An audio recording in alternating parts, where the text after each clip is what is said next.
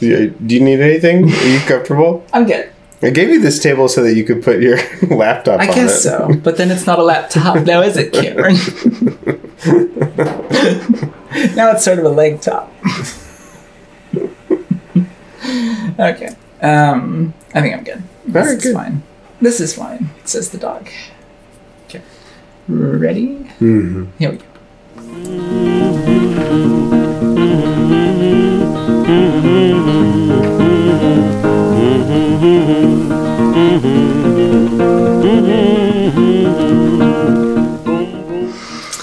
Once again, we're back in that old womb.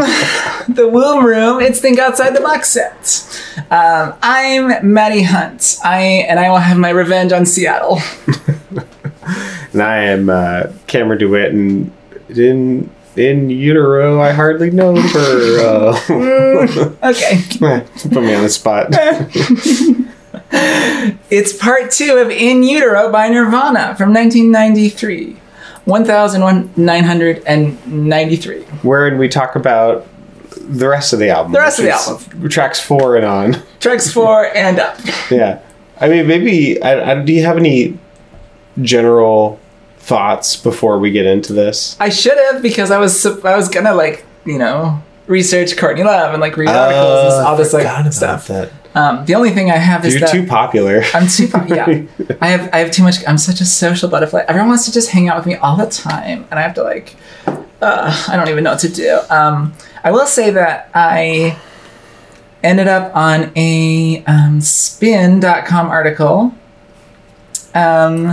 where they reprinted their cover story about In Utero from 1993. They reprinted it in 2013. So they, I guess it was 10 years later, duh. Or 20 years later, shit. 2013 is 20 years after 1993. Oops. Well. And I was just scrolling through the article, and the main photo of Kurt Cobain by themselves, they're wearing a woman's cardigan. Oh, well, look They're at just that. looking angsty and in a black and white photo, and yes. Yeah. It buttons on the left. Oh, it certainly does. Mm-hmm. Wow. Yep. So, anyhow. Something that I've been thinking about a little bit, and this is maybe a little tangential, but I've been reading Gender Trouble by Judith Butler. Oh, yeah, you mentioned that. Which has been pretty impenetrable. Just like... Great word to use. Yeah.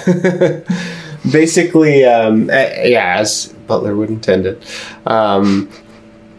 So I was talking to my bandmate Mark about this, and they were saying philosophy, academic philosophy has this tradition of needing to talk about and be in conversation with every single other bit of philosophy, in theory, before it.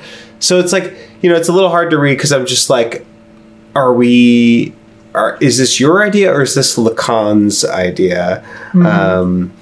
And it's a little hard to follow, but I'm picking up little ideas and bits and pieces that are interesting to me. And one thing that she keeps talking about this gender queer theorist named Vidic, and who I don't know how to search for because I don't know how their name is pronounced because I'm listening to it on audiobook. Oh.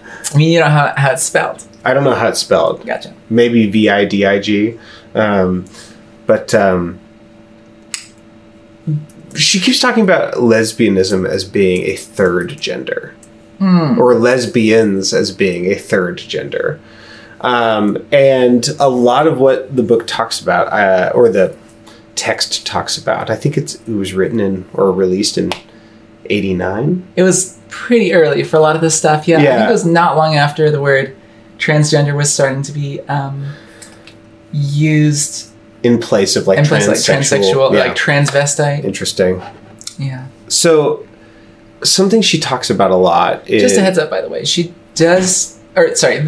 seem to do use she or they pronouns, but prefer they them pronouns. Oh, great. Judith according Butler does? Yes, according to Wikipedia. Yes. Okay, fantastic. Yeah, I'm only familiar with, at this point, early 90s Butler. right, yeah. And not, you know, Which I think Butler. is pretty different, probably. I'm sure, yeah. Okay, so, no, that fits. They talk a lot about orientation and gender as being pretty inseparable things. And also they talk about gender as being a thing that is like, kind of has infinite possibilities. But I thought that was really interesting. And as I've been thinking about gender more lately, it's been kind of hard for me to ignore it.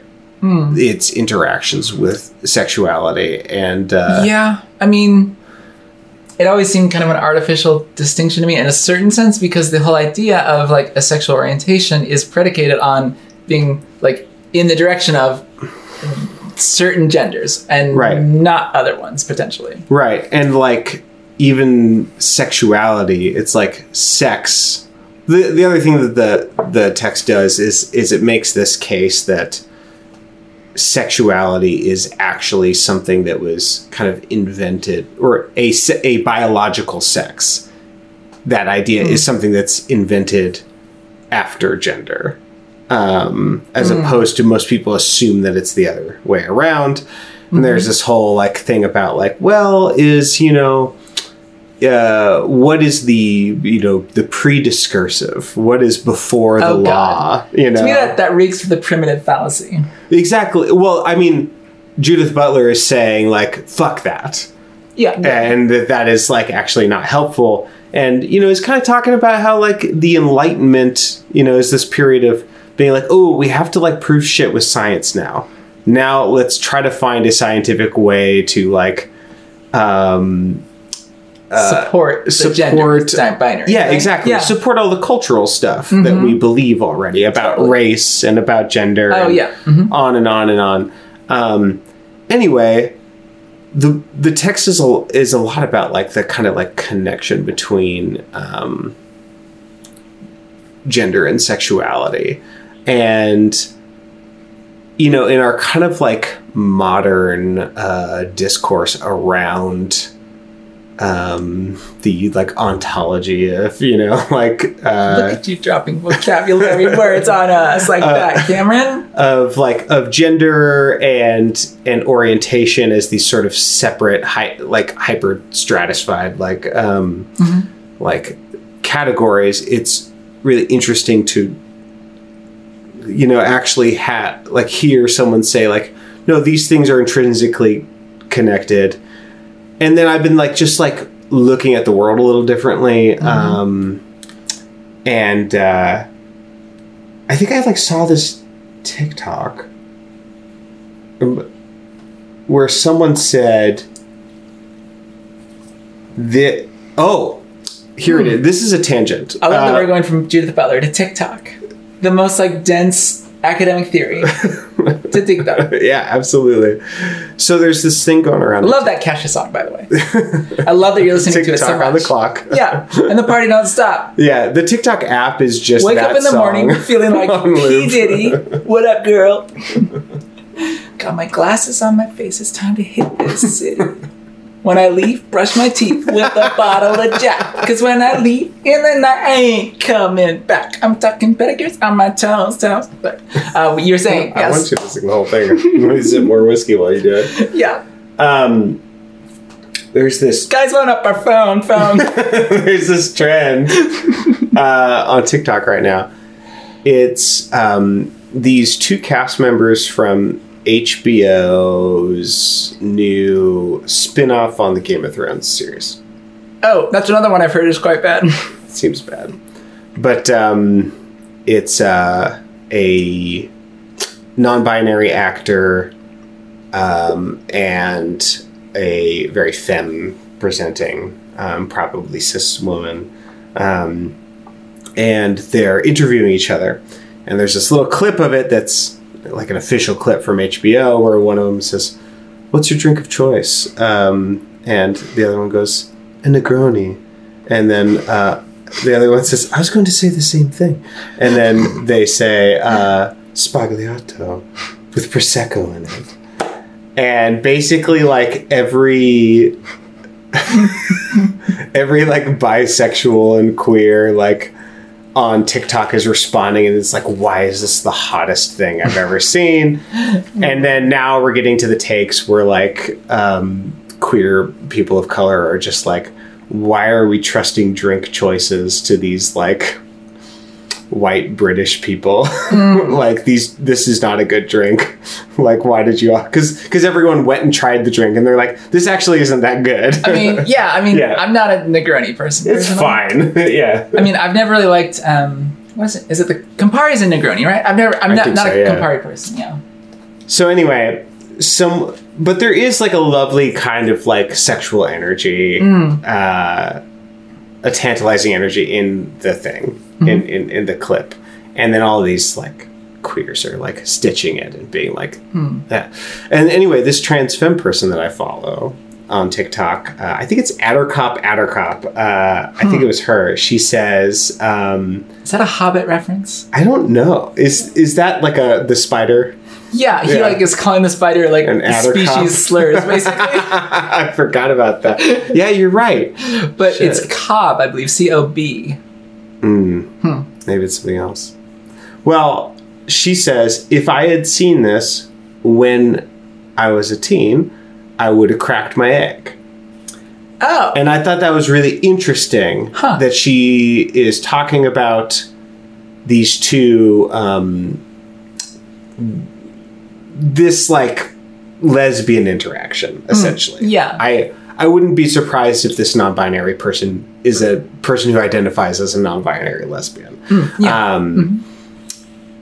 And I thought that it was really interesting that this trans femme person said that would have helped me realize that I was trans.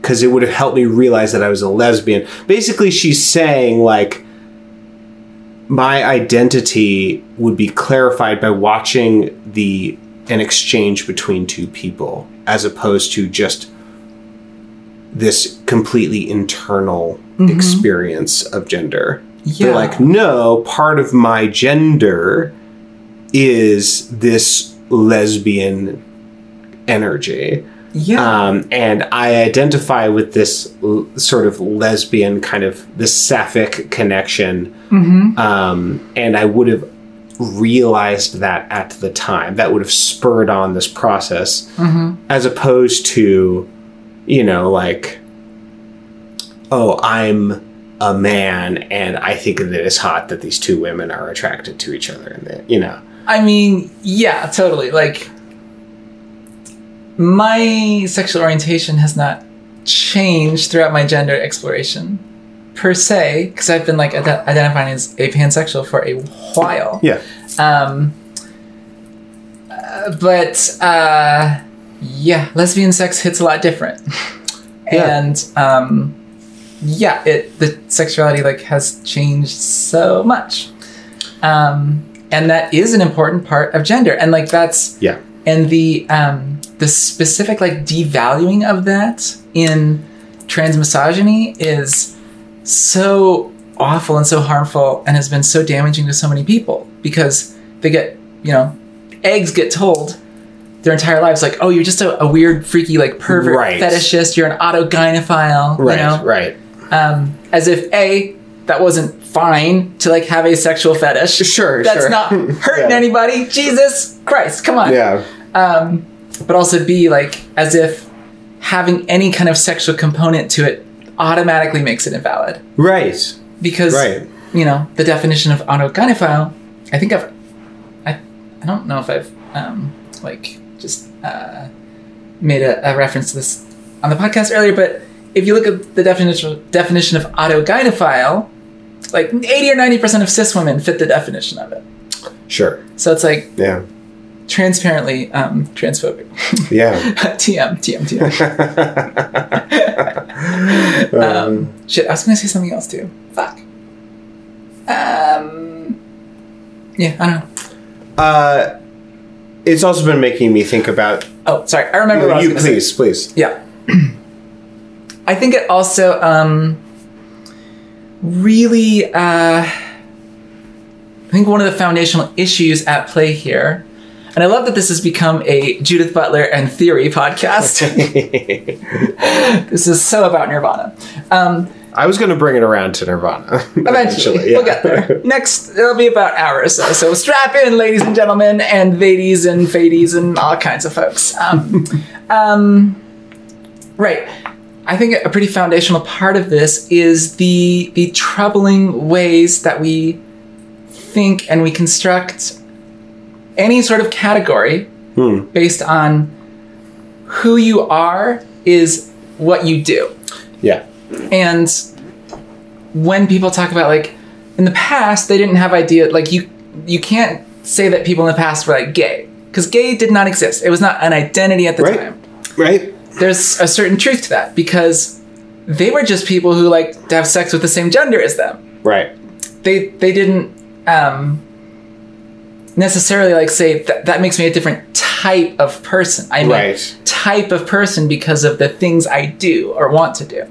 It was, colonization and criminalization and othering that sort of led to the idea of, like, these fixed, stable identities in a historical sense, at least. I don't want to say that, like, invalid because of that, but at least in the way they've developed in the Western world, historically, it's been tied up in, like, the othering of colonization and, like, policing, basically.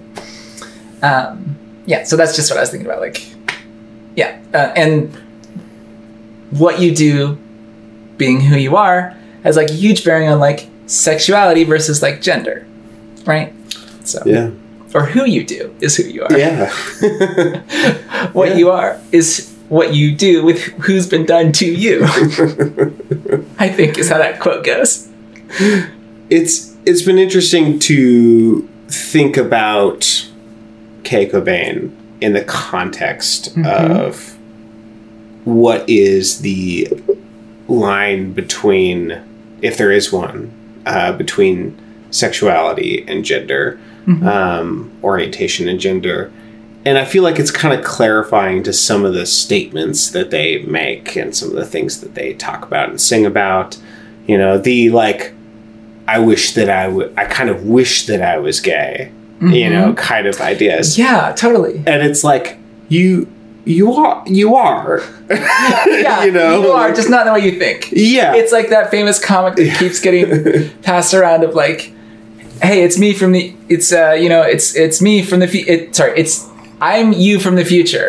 And the younger person's like, well, prove it. And the older person's like, well, it turns out you're gay. And they're like, but I like girls. And they're like, exactly. And then they make the finger guns. Because it's a girl. And the older person's a girl. The younger person looks like a boy. I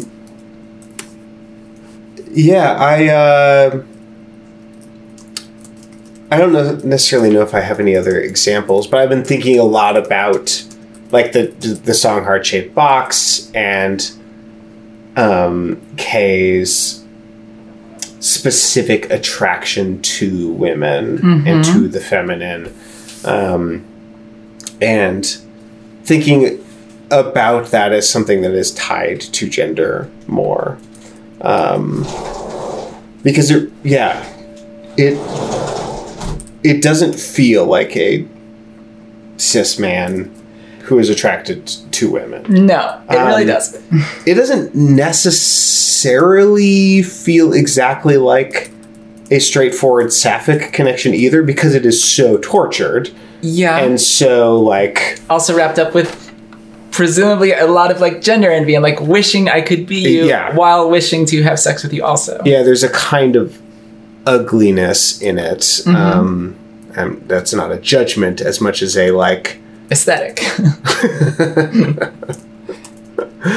It's more just that Kay is is just so tortured, and is the things that they have to say about love and connection are never simple. Yeah. So anyway, this is going to be a 3-parter, right? Because we're going to talk about one song tonight and the rest of them. No, we don't have to talk about all the songs tonight. It's just been something I've been thinking about, because of old Butler, a little Butler, as a tree. And yeah, it's something I think might come in handy for looking at the rest of these songs. Yeah. With that in mind, do you want to talk about Rape Me? Yeah, let's talk about Rape Speaking Me. of what you do. Oh boy. Rape me, my friend. Rape me. Rape me again. I'm not the only one.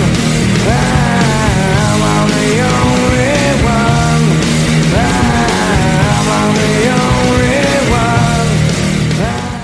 one. I was going to take a sound sample of the intro to this song because it seems pretty transparently referencing Smells Like Teen Spirit. Oh, So I'm going to do it live. Let's see okay, if great. it can happen.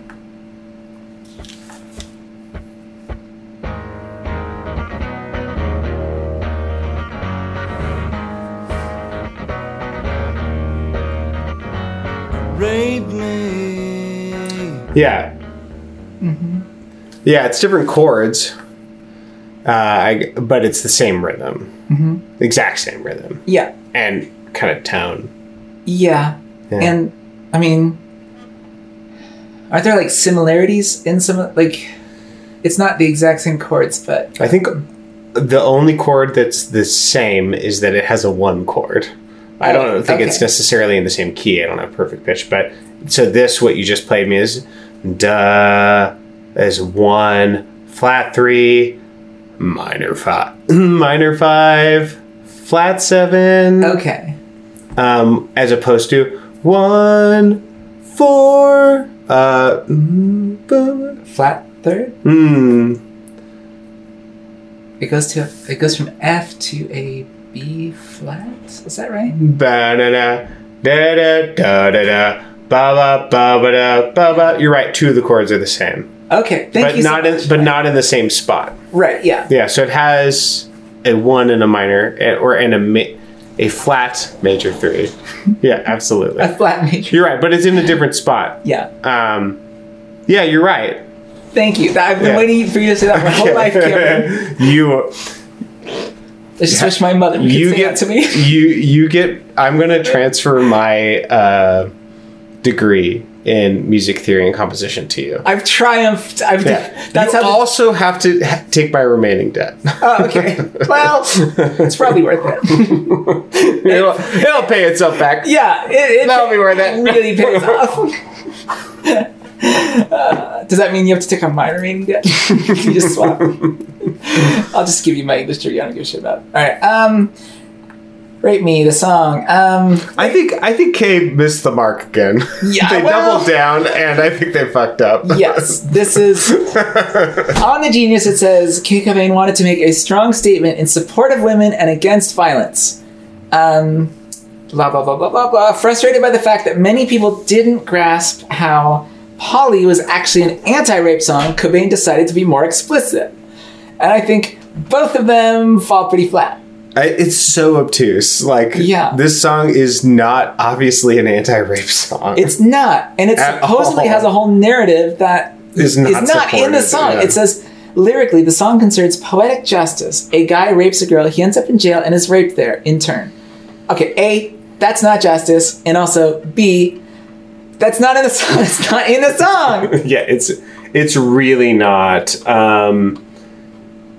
We get rape me, my friend, rape me again. I'm not the only one. I'm not the only one. I'm not the only one. Or, I mean, I guess you could say the refrain is like them finding out that they're not the only one who rapes people because they're getting raped themselves. But like, you have to be reading into it so much Yeah. to bring that to it. The narrative is really not supported by the text. Yeah. Yeah, it's like hypothetically, if someone was like the best lyricist in the world, they could like somehow thread the needle of like patriarchy is a system of domination, and Yeah. like, you know, this man is experiencing patriarchal domination as on both ends, you know, and is putting the pieces together. It's like maybe someone could do that, but why? Yeah. You to know, what end? and it's, yeah. It's I don't know. Yeah, so I don't think they've really... Just read some bell hooks. Like, Kay Cobain, just... Dude's the Book by Bell Hooks. Yeah. The Art of Doodliness. Brush Your Own Mustache by Bell Hooks. Oh my god. I will say that, I mean, we're talking so much about like sexuality and gender and stuff. It doesn't surprise me that like Kay would have sort of a fascination with rape or a sort of like preoccupation. I understand that it can be common for certain eggs to be able to access certain parts of themselves through fantasy or through like fixation or intrusive thoughts. Yeah. Yeah. I mean, this is like a very fraught topic that I need to tread very lightly on. And I've had some whiskey tonight.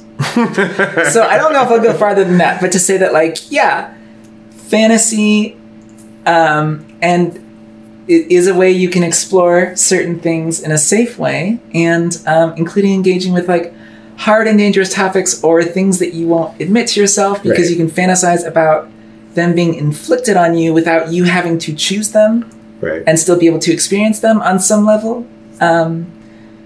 So that could be part of like the dynamic going on here. Right, but yeah, that's the thing that you do with people that you trust privately. Not on an album that sells 4 million copies. Exactly. Yeah. From the biggest band in the world. Yeah, and like, you know, they made this song, you know, like after, I guess, like some rapists committed rape while listening to Polly. Mm-hmm. Like,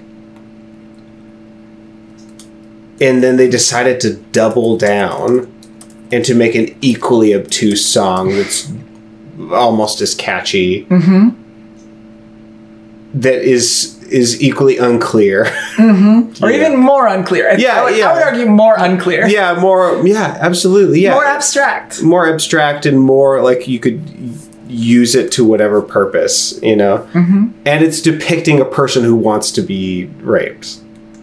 I mean, at least that's what they're saying. It's what it sounds like. Yeah. So, like, on a syntactic level, I'm interested in what their intentions were or what could be going on there, but I do think that they really fucked up. Like, this song sucks. Yeah. It is not. Yeah. There's some quotes here. This is about Courtney Love's reaction. I think she understood. I probably explained it better to her than I've explained it to you. I also want to make a point that I was really honestly not trying to be controversial with it. That was the last thing I wanted to do. We didn't want to put it out so it would piss off the parents and get some feminists on our asses, stuff like that. I just have so much contempt for someone who would do something like that. This is my way of saying do it once, you may get away with it. Do it 100 times, but you're going to get it in the end. Mm-hmm. So, I think I believe Kay in this, but... Mm-hmm. But I think that they should be owning that this song is not clear. Yes. I think they have a really... their relationship with what clarity is and what it looks like is pretty broken. Yes, exactly. And I think that the genius kind of like subtly throws shade in that direction by saying things like, frustrated by the fact that people didn't grasp that Polly was actually an anti-rape song, Cobain decided to be more explicit. Cobain was ultimately forced to explicate and clarify the song's significance several times to magazine reporters and columnists, culminating in a notable 1993 cover story by Spin. I will say, though, that Cobain and Courtney Love played a bunch of charity concerts raising money for rape victims. So they were at least like actively doing something that was, more materially beneficial than just releasing this song and profiting off of it. Yep. Yeah. Yeah, I mean, this kind of thing, it can go a long way in the 90s. Like, I'm even just thinking about Garth Brooks's, GLAAD award.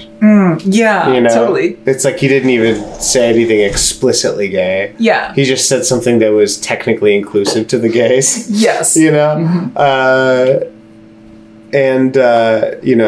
Which is enough in 1996. Which is enough, and it's like, I think it is important that Cobain was like out there saying stuff that I think most cis men weren't even thinking about.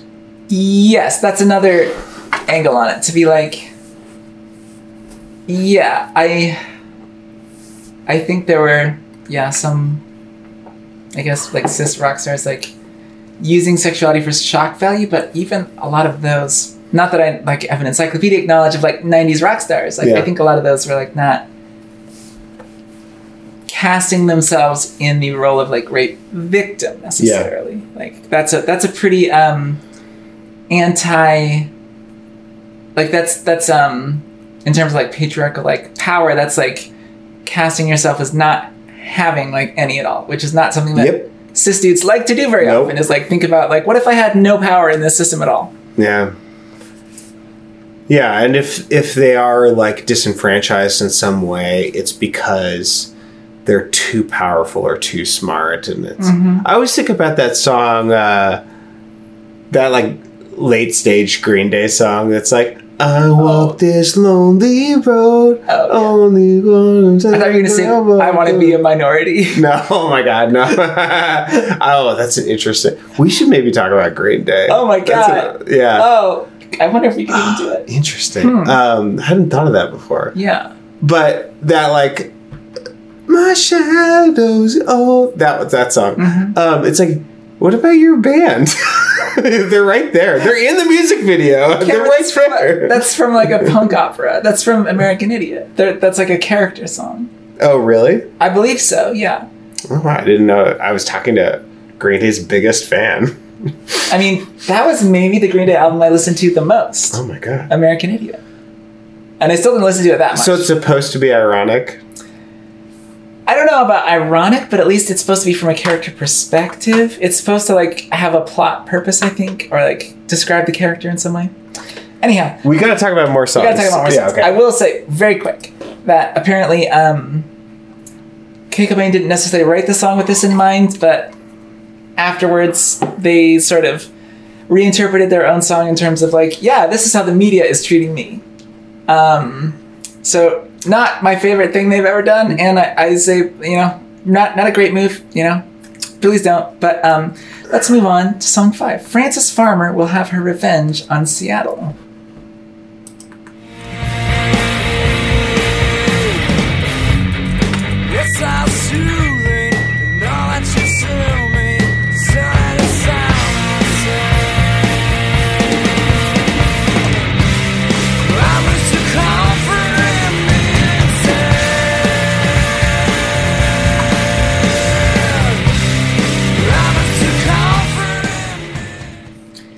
Do you know who Frances Farmer is? Only from, like, The Genius here. Yeah. I haven't seen anything she's been in. Me either. Yeah. So you can go. I mean, I browsed the Wikipedia article. It's not like I knew anything else about her other than, like, the Wikipedia article and whatever's on The Genius. Did you want it, or do you want me to? No, you should. Yeah, go for it. Frances Farmer was an actress. She was born in the 1913. She was born in Seattle, and she became, like, kind of famous and an actress, and she was involuntarily confined to psychiatric hospitals. And she was, like, there's tons of, like, sensation, like, media sensation about her, and I think there's, like, sensationalized coverage. There was a biography of her in the 70s alleging that she underwent a lobotomy, which I think is not true. But yeah, there was a 1982 biographical film about her. But basically, as, like, a figure of someone who is fixated on by the media and I'm sure in like some people's opinions, like kind of driven crazy by the media attention and the way that the media is like, this bitch is crazy. Right. And you sort of become crazy. And then you get stuck in a psych hospital against your will. Yeah. Yeah. Britney. Yeah, exactly. Britney Spears will have her revenge on Seattle. Cameron. Yeah, so how does that relate to the song? I don't know. This song didn't leave a huge impact on me. I think this chorus is interesting. I miss the comfort in being sad. Yeah, right? But I don't know how to connect it other than that. There's an interview that Cobain gave to Melody Maker, the magazine, in 1993. The interviewer calls her extremely confrontational, selfish maybe, and Cobain says, "That's not what I got from the books I read. Actually, I did from 2 of the biographies I read about her, but there was one, Shadowland, the best one, written by this PI from Seattle who researched it for years. That's the one that Wikipedia calls, like, mostly discredited, I think. Huh. Yeah. But anyway, this is the information that Kay Cobain had from this discredited biography. And I didn't get that impression from that one. She was obviously a difficult person and got more and more difficult as the years went on as people started to fuck with her more and more. I mean, she was institutionalized numerous times, and in the place in Washington where she ended up, the custodians had people lining up all the way through the halls waiting to rape her. We should have said we should put a trigger warning on this episode for sexual assault, for sure. She'd been beaten up and brutally raped for years, every day. She didn't even have clothes most of the time. Courtney, especially, could relate to Frances Farmer. I made the comparison between the two. When I was reading the book, I realized that this could very well happen to Courtney if things kept going on. There's only so much a person can take, you know? And you're definitely talking only about Courtney. Right. Here, Kay Cobain. Right. Yeah. I mean, that's like the like chilling realization of like, yeah, here we are, like, people in the public eye who are getting treated this way, and like lies and libel are getting printed about us, and like these crazy rumors, and they're like, it's so invasive, and everyone's just saying that we're like these like crazy like animals, like taking heroin while pregnant, like all this shit. And he's realizing like, oh my god, that could end up with like one of us involuntarily committed, or put into a conservatorship. Is that what they called it for Britney? Conservatorship, yeah. Yeah, anyway. Wow. There's so much meat in this quote. I've been told by doctors and psychiatrists that public humiliation is one of the most extreme and hardest things to heal yourself from. It just goes on and on. It grinds into you, and it's so personal. Wow. Oh my god. They just keep going. The Frances Farmer thing was a massive conspiracy involving the bourgeois and powerful people in Seattle, especially this one judge who still lives in Seattle to this day. He led this crusade to so humiliate her that she would go insane. In the beginning, she was hospitalized totally against her will, and she wasn't even crazy. She got picked up on a drunk driving charge and got committed. You know, it was a very scary time to be confrontational. Okay. So Kay has this fantasy of Frances Farmer having some sort of like karmic comeuppance for these people. Yeah. Again, I really don't think the song, like the text of the song, it's not in there for the song. No. I like the idea. I think the title is the best part of the song. Lyrically, yes. Yeah. I mean, verse 2, in her false witness, hope you're still with us to see if they float or drown. There's that like witch thing again of like floating or drowning. Yeah. Our favorite patient, a display of patience, disease-covered Puget Sound. She'll come back as fire to burn all the liars, leave a blanket of ash on the ground. Yeah. Sure. Sure. Why not? Fine. Okay. Anyhow. Dumb? Yeah, dumb.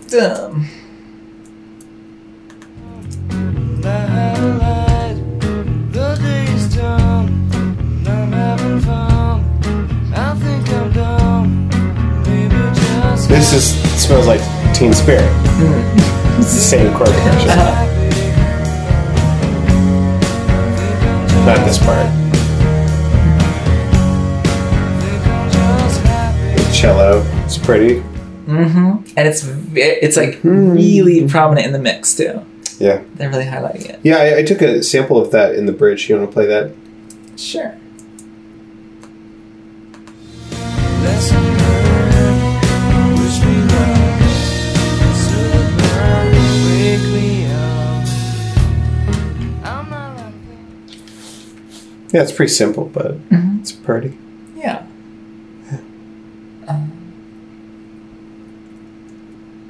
This feels like the most like Nirvana song. Yeah. One of the most Nirvana-ish songs on the album. Da, da, da, da, da, da, da, da. That kind of melody. Yeah. It's really cool. Yeah.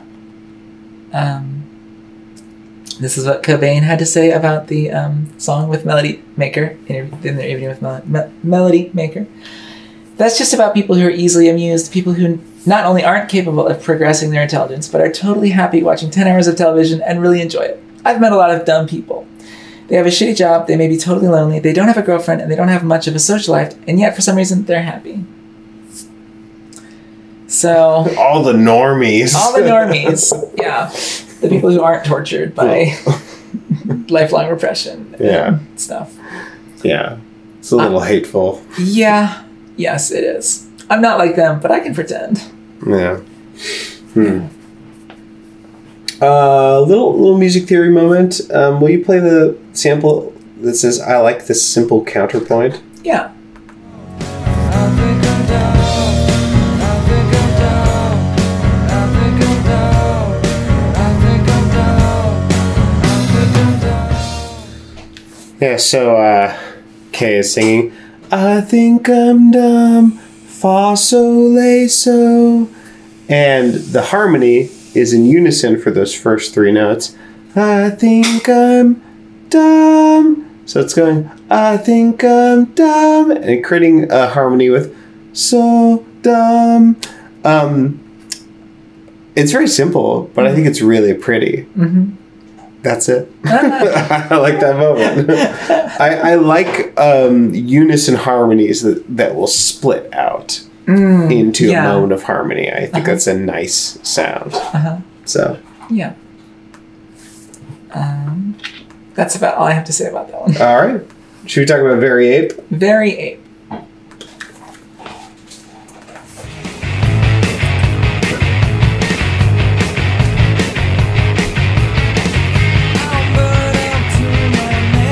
I'm burned up to my neck in contradiction where it flies. I take pride as the king of literature. I'm a ape and very nice.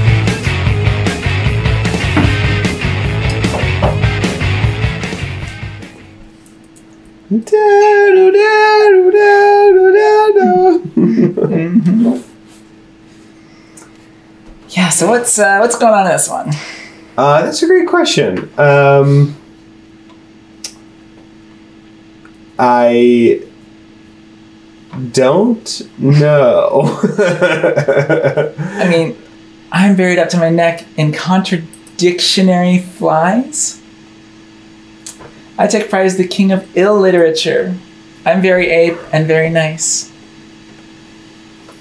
Yeah, I don't know.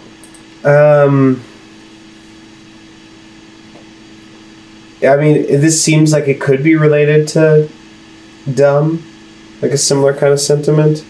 Like here's a person pretending like they aren't basic. Yeah. I don't know. Like, I'm too busy acting like I'm not naive. I've seen it all. I was here first. Out of the ground into the sky, out of the sky into the dirt. The only part I particularly appreciated about this song is this line break. If you ever need anything, please don't hesitate to ask someone else first. That's cute. Yeah. Yeah. It's a lovely little moment. Yeah. That's all I have to say about this song. Me too. Okay, great. Not a lot of meat on them there, but No. let's go to Milk It. Got Milk It.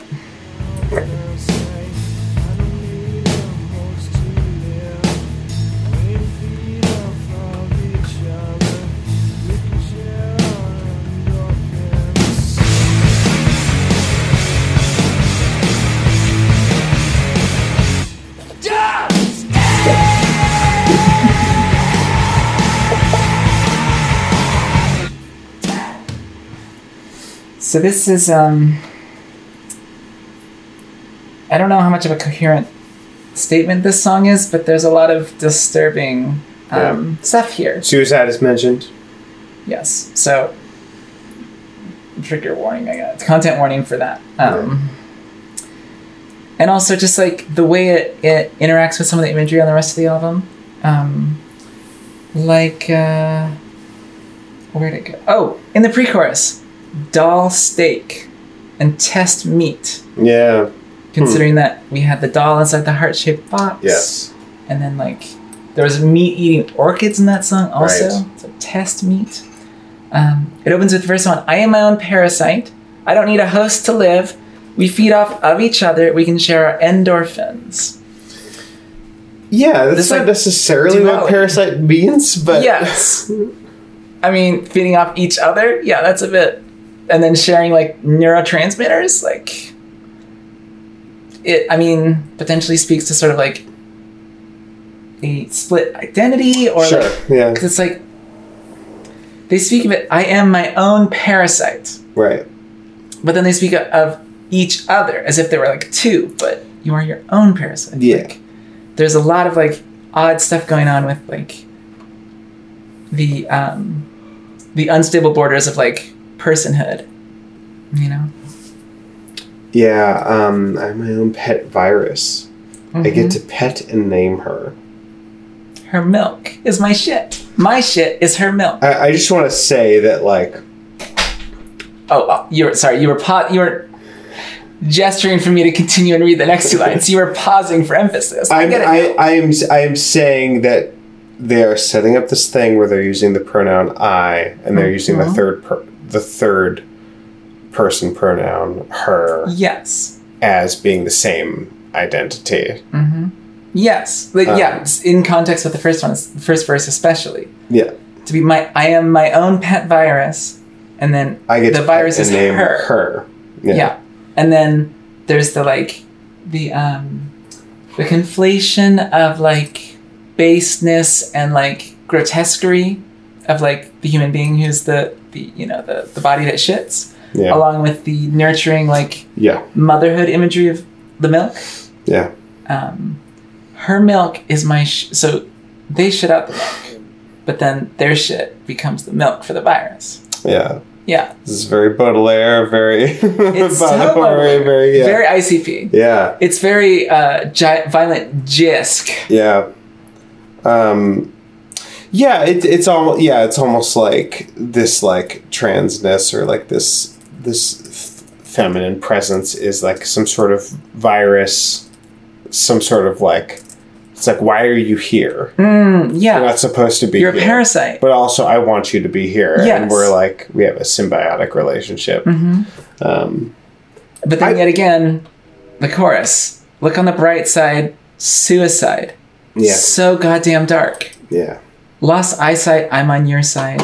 Angel left wing, right wing, broken wing. Lack of iron and or sleeping. Yeah. Jesus. Milk it. Milk it. Yeah. Also, I think there's maybe some stuff in here, potentially about their like stomach, like digestion problems that they've had their whole life, and like which was again the reason they started taking heroin. Oh, by the way, yes, we can link to. I've been sort of like referencing it for several weeks, but my friend Kate posted her Oh yes. like post about I believe they titled it Kurt Cobain will have their revenge on the Straits, or maybe her revenge on the Straits. So we'll link to that because there's a lot of like really good stuff in there, and that's where she talks about my friend Kate talks about like Kate Cobain starting to take heroin because of what Kate actually refers to as an eating disorder because they had so much trouble with like digestion and stuff. This is how queer I am. I forgot how to spell the word straight. I just had too much I can't even spell straight. straight. Is it this? It is that. That doesn't look right. What's that? Is it- That's right, yeah. Yeah, okay. I really. Wow. Yeah. Yeah, because that's definitely related to how queer you are, not how much you've had to drink tonight. That's why. Should we talk about pennyroyal tea? Yes. This Speaking is of like fascinating. an abortifacient. Mm-hmm. Is that how you want Only in fatal doses, from what I understand, which adds a whole nother layer. Yes. Pennyroyal tea. With everyone I have very bad posture. Sit and drink pennyroyal tea. Still the life that's inside of me. I think this one is so in conversation with the last song. Speaking of that. Because in the last song, they had their own parasite, they had their own virus, and they were like milking and feeding each other. Like there was this, they were describing it in terms of like symbiotic relationship, but in this song, it's sort of like becomes a pregnancy. They are pregnant with the life that's inside of me. And you don't want the life that's inside of you. In these terms, I don't mean to come out sounding like a pro-lifer or something, right? In these imagistic terms, and knowing that it is a metaphor for a part of themselves that Kay buried and killed. You don't want the life that's inside of you, and so what you do is you sit and drink pennyroyal tea, which is an abortifacient, but yeah, only in fatal doses. Yeah. Sit and drink pennyroyal tea, distill the life that's inside of me, which is like, that's so interesting in context of the last song. Sit and drink pennyroyal tea. I'm anemic royalty. Which I think is probably like a reference to like all the weird inbred families of like the European royal families, and like how they ended up with all kinds of genetic disorders and stuff because they're inbreeding nonsense. Yeah. The troglodytic spawn of the upper classes. Yeah, so like this almost like feeling of something having gone wrong in your genetic line. Like you end up as this like monster almost, just somehow based on how things have shook out like genetically. Verse 2 seems like mostly a Leonard Cohen joke that I don't understand. Give me a Leonard Cohen afterworld so I can sigh eternally.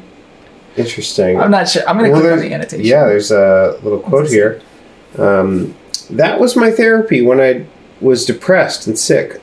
I'd read things like Malloy Dies by Beckett. Oh, that's a cheery work. Or listen to Leonard Cohen, which would actually make it worse. You don't say. Leonard's world is dark and boozy, filled with exotic women, infidelity, and broken dreams. Yet through it all, he carries his sense of dignity, elegance, and humor intact. Like Rainer Maria Rilke would say, it's important not to get lost in his world. But Leonard is so seductive that he takes you right in, sits you down with a glass of whatever you're having, and takes you on a tour of the dark places that is ultimately redemptive. This is is this their worst quote?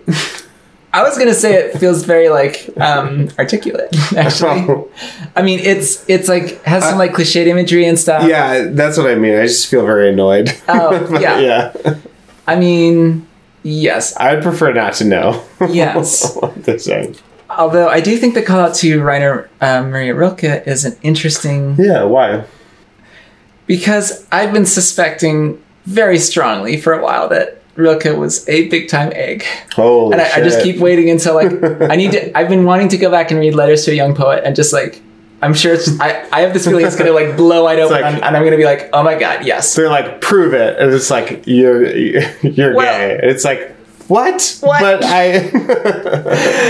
exactly. So one little detail from their biography, Rilke's, is that they were originally named Renee Maria Rilke. And they met some Teutonic broad, some Germanite lady, who convinced Rilke to change it to Rainer because it was more masculine and more Germanic. So changing your own name under the influence of a woman to try to live up to masculinity sounds a little bit eggy to me. Yeah. And then Interesting. still keeping the middle name Maria. Yeah. Yeah. Wow. So I mean, there's definitely like precedent for that. I mean, like what's his face? Not Camus, but the other guy, Sartre. No, that's Jean Paul. Who's the Jean Marie? There's a famous like Jean Marie, right? Oh no! Oh no! Oh no! I am failing. There's like some sort of famous person who is I mean, there's a number of people named Jean-Marie. There's like Jean-Marie Andre, who's a Belgian scientist. It's an Jean-Marie interesting Chopin. name. Yeah, it is a very interesting name. Yes, the combination of John, the French version of John, which is a biblical name, with Marie, you know, the French version of the name for Mary, the Mother of God. So, anyhow. This chair is really creaky. I don't know. Oh, that's the chair, huh? Yeah, it is. Should we listen to the catchiest song Ever? on the album? Oh. Maybe. I mean, the Heart-Shaped Box is really... This song is so catchy, though. All apologies. Oh, you're skipping to All Apologies? Do you want to talk about the other ones? Actually, that is a great question. It is getting pretty late. And one of them is called Tourette's, which I think is mostly just like a joke or something. Maybe we should talk about radio-friendly. Okay, unit go shifter for it. real Go for quick. There's a few interesting lines, at least. There we go. Looking for what I am not, did not want what I have got. Like it acne, cigarette burns, spit at once, I'll take turns.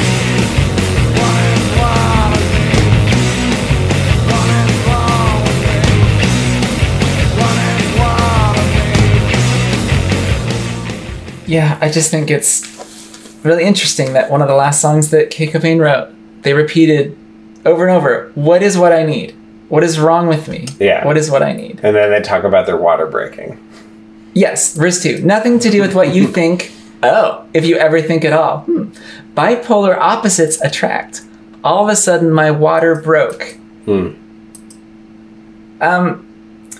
It's now I'm getting to the point where I'm like, it's astonishing that anyone ever thought that Kurt Cobain was a cis man.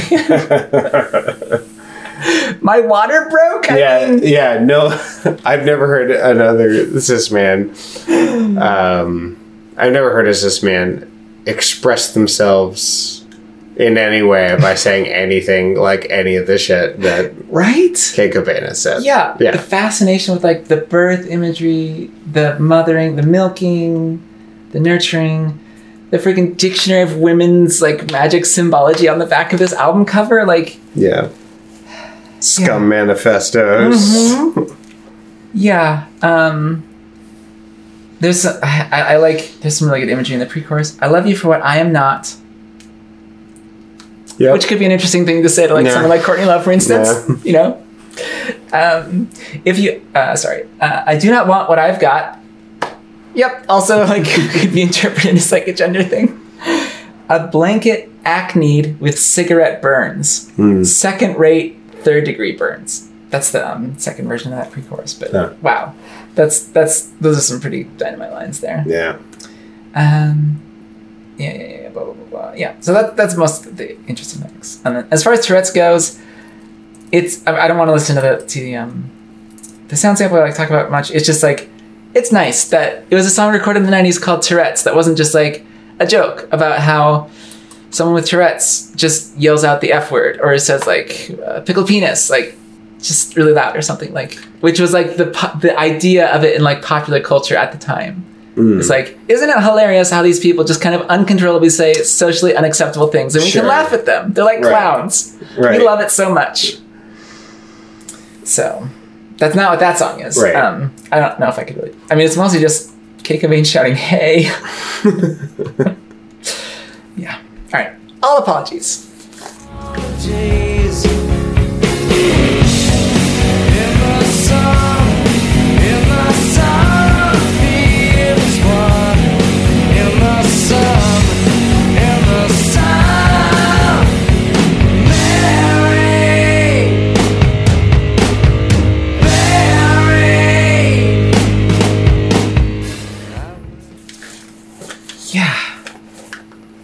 they went on to dedicate this to Courtney Love and to Frances Bean, the daughter, who may have partially been named after Frances Farmer. Yeah. Yeah. What else should I be? All apologies. That is, wow, that's really sad. Yep. What else can I say? What else could I say? Everyone is gay. Everyone is gay. First, God was gay, and God creates humans in their own image, and everyone is gay. Yeah. What else could I write? I don't have to write. What else should I be? All apologies. Yeah. And in the chorus, in the sun, I feel as one. In the sun, married, buried. Yeah. All in all is all we are. Yeah, this is kind of a beautiful note to end this career on. I mean, we're still planning on listening to the MTV Unplugged, but which I believe happens after this. But yeah, this is a lovely song. I love how melodic the part writing is. The like high pitched bass. Yeah. It's so good. Yeah. There's more cellos. Yeah. Cello, it's a bass. Yep. Part of me feels a little bad about not talking more about the bassist and drummer and drummers in this band. Right. But I don't know. I'm pretty sure like Kay Cobain like wrote all the songs, like at least lyrically. Yeah. I'm sure. I think the other two are like credited with like songwriting credit because they are also like Right. you know, probably mostly writing their parts, or they're like coming up together with them in like jams and whatnot. But yeah, as far as like the artistic direction, it seems to be pretty solidly Kay Cobain. Yeah. I wonder if like Dave Grohl like contributed much in that sense. Apparently they're singing harmony on the outro. All in all is all we are is like Kay Cobain and Dave Grohl singing together, at least according to the Genius. But I don't think they've been like Dave Grohl has been credited with a lot of vocals elsewhere on the album. Even like that we were talking about a harmony part last week that I think was just Kay double tracked, at least in terms of credit. Yeah. As far as I could tell. Yeah. There's so much. It's just it's really harsh. There's so much self-loathing and like self-blame here. I wish I was like you, easily amused. Find my nest of salt. Everything's my fault. I'll take all the blame. Aqua sea foam shame. Sunburn, freezer burn, choking on the ashes of her enemy. Yep. Again, like the third person. Yeah, it feels like Kay is using the third person feminine more than the I pronoun. Like, yeah, but specifically in relation to like parts of themselves that they like it certainly feels in that way. conflict with. Yeah. Or they feel in conflict with. Yep. Yeah. I mean, the way that that's constructed rhetorically, it feels like the way it's set up is the I is her enemy. Yeah. Which makes sense. Yeah. Yeah, it's so sad. Yeah. Yeah. I appreciate this album though. I think there's a lot to chew on here. Yeah. There's a section on Wikipedia that's called like critical reevaluation or something like that. And there's one review of the album that's really funny. Let's see if I can pull up that little quote here. Let's see. In a Guitar World article in 2003 Guitar World. for the album's 10th anniversary, Cobain biographer Charles R. Cross argued that In Utero was, quote, a far better record than Nevermind, and one that only 10 years later seems to be an influential seed spreader, judging by current bands. Which is a great thing to say in 2003. Because the bands that took influence from Nirvana were looking pretty good at that point. Like, Puddle of Mud and Yeah. Stained and Nickelback. They looked real great. Yeah. The quote continues. If it is possible for an album that sold 4 million copies to be overlooked or underappreciated, then In Utero is that lost pearl. Huh. Just getting poetic there right at the end, aren't you there, Charlie? Yeah, which is a funny thing to say. Like, yeah, it sold a shitload, but it's, I mean, I feel like as an album, it's definitely like more overlooked than Nevermind. I heard these singles on the radio all the time, though.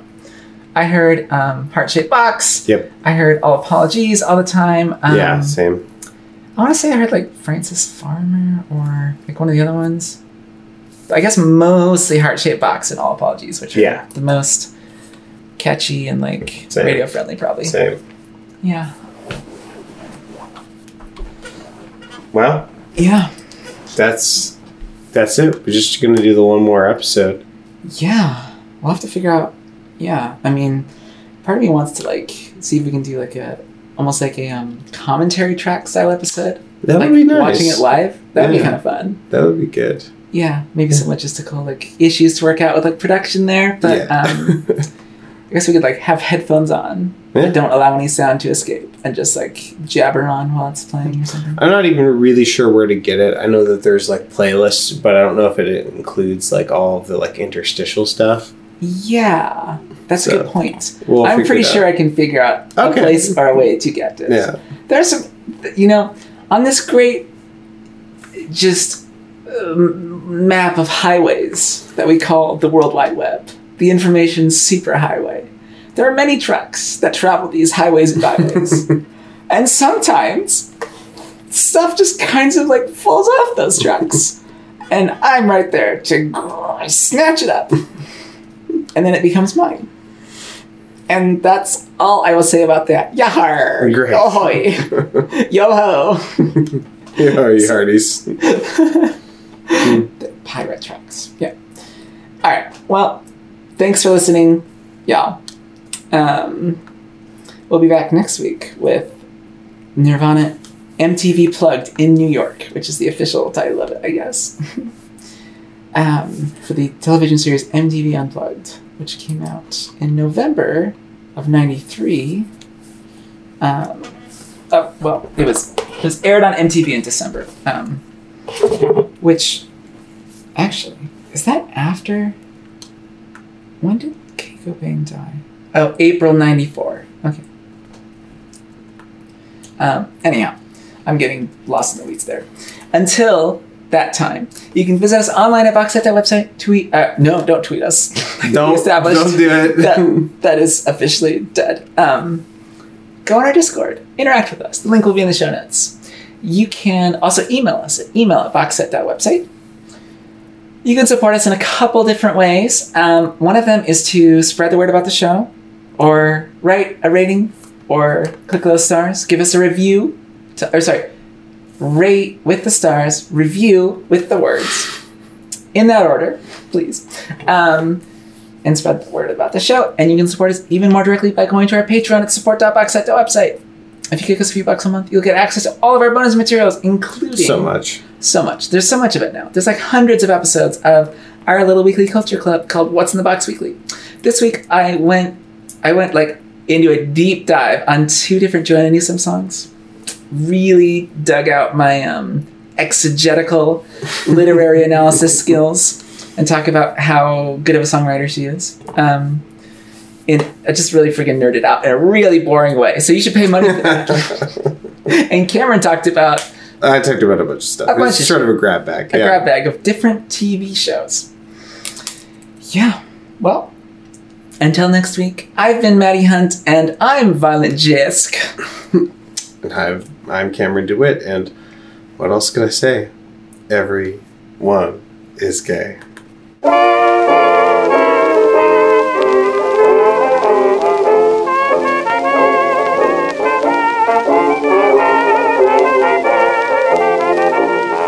Every god is gay. Every guy is gay. That's my mnemonic for memorizing the notes on the piano. Aberdeen is gay.